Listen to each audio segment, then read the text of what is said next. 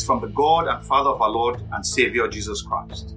And thank you for letting me into your home and heart. I am the voice of one.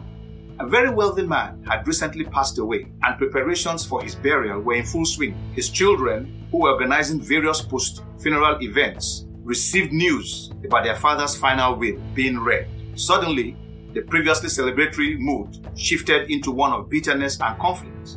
Two factions emerged among the man's children and their mothers. One group of mothers and children were pleased that their father had acted responsibly by clearly stating what each person was entitled to. On the other hand, the second group of mothers and children were unhappy about the prospect of the will and testament being read and vowed to oppose it. Friends of the wealthy man's family were astonished that some of his wives and their children did not want the will to be read. However, upon investigation, it became evident why there was joy on one side regarding the will and objections on the other. They discovered that those who were content with the reading of the will were the wives and children who had devoted their lives and efforts to pleasing the wealthy man. On the other hand, those who opposed the will's reading and had vowed to resist it were those who hadn't considered themselves favorites of the late husband and father. Upon this revelation, a mediation team was assembled by the wealthy man's friends to persuade those who opposed the will's reading to allow it to proceed.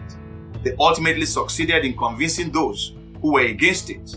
On the appointed day, they read the will. As expected, those who had endeared themselves to their husband and father during his lifetime received well-deserved inheritances. However, to the surprise of those who had thought they wouldn't benefit from the will, their husband and father had also included them in his inheritance alongside his other wives and children who had pleased him. Nevertheless, to access the inheritance left for them in the will, they had to publicly apologize in the presence of all those present at the reading of the will. The reading of a will in some cultures is a very trying time for many inheritors, particularly those who feel that they did not behave or conduct themselves well while the person whose will is to be read was alive. At such times, there are usually objections even before the will is read, and some even turn violent. But why would anyone not want the will of someone they intend to inherit from read? Why would you not want to hear what your late father, mother, husband, or wife's assessment of you is, unless you are already aware of what that assessment is and do not want it mentioned for everyone to hear? More profoundly though, is not being sure that knowing what the assessment of the deceased is, they will be given a worthy inheritance. Another aspect of will reading is the aftermath of an unfavorable distribution of assets.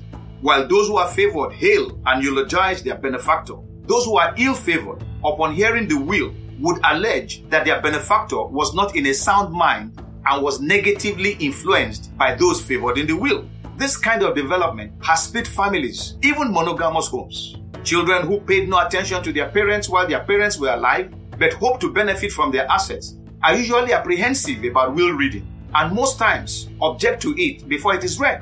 Where they are not able to succeed in objecting to the reading of the will, they then challenge the outcome of the will that has been read in a court of law when they are unfavored. But there is one will that no human being can do anything against other than to allow its reading and know what they must do to inherit what is available to them. This will is different from other wills in that while other wills are read after the testator has died, this will be available to all for personal reading even though the testator has died, yet he lives. The will I'm speaking about is the Holy Bible, which contains the will or word of God for all human beings. The testator is Jesus Christ, who was alive, was crucified, and yet is alive forevermore. He is alive to supervise the distribution of his assets and handle every and any objection that may arise. For this singular fact, many people do not want the will read. Others insist that he does not have the rights to the assets they hope to inherit. And some others are vociferous about their belief that Jesus Christ is not even the owner of the assets. In a bid to justify their claim, they prefer other alternatives, like seeing Jesus as a prophet, an angel, a priest, but not the Son of God. Some others even prefer to shun Jesus and go to people they claim to be prophets, angels, priests, and so on. There was a situation like that in the years following the death resurrection, and ascension of Jesus Christ, as recorded in the book of Hebrews. Certain individuals who were Jews by birth, but believed what was said about Jesus and confessed him as Savior, found it hard to confess him as the Son of God. Because if they did confess him as the Son of God, then they must accept his will. So they debated the issue of whether Jesus was really any more significant than the prophets or not lower than angels in rank. They even asserted that Moses was greater than Jesus and that Aaron, being the first high priest, was even greater than Jesus. To deal with the issue, the Holy Spirit, through one of the ministers of the gospel of that day, documented reasons why Jesus Christ is the Son of God and rightful heir of God, to dispose of God's assets as he deems fit, and it is contained in the book of Hebrews. In brief, the notations are as follows. 1. Jesus is greater than all prophets because he is the spitting image of the Father in all his fullness and glory. It is through this Jesus that the Father now speaks to all concerned.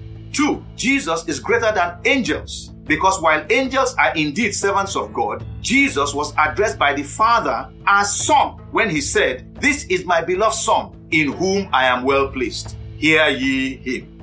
3. Although Moses was used by God to teach his laws to the people and build his house, that is the tabernacle, Jesus is greater than Moses because he owns the house.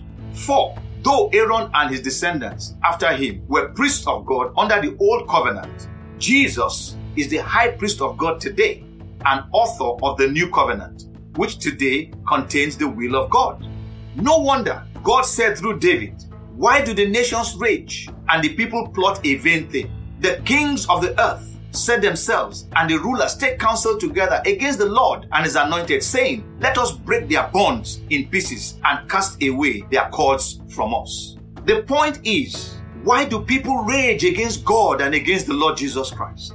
God now gives a counsel in the same psalm. He said, "Now therefore be wise, O kings. Be instructed, you judges of the earth. Serve the Lord with fear and rejoice with trembling. Kiss the Son, lest he be angry and you perish in the way, when his wrath is kindled but a little. Blessed are all those who put their trust in him."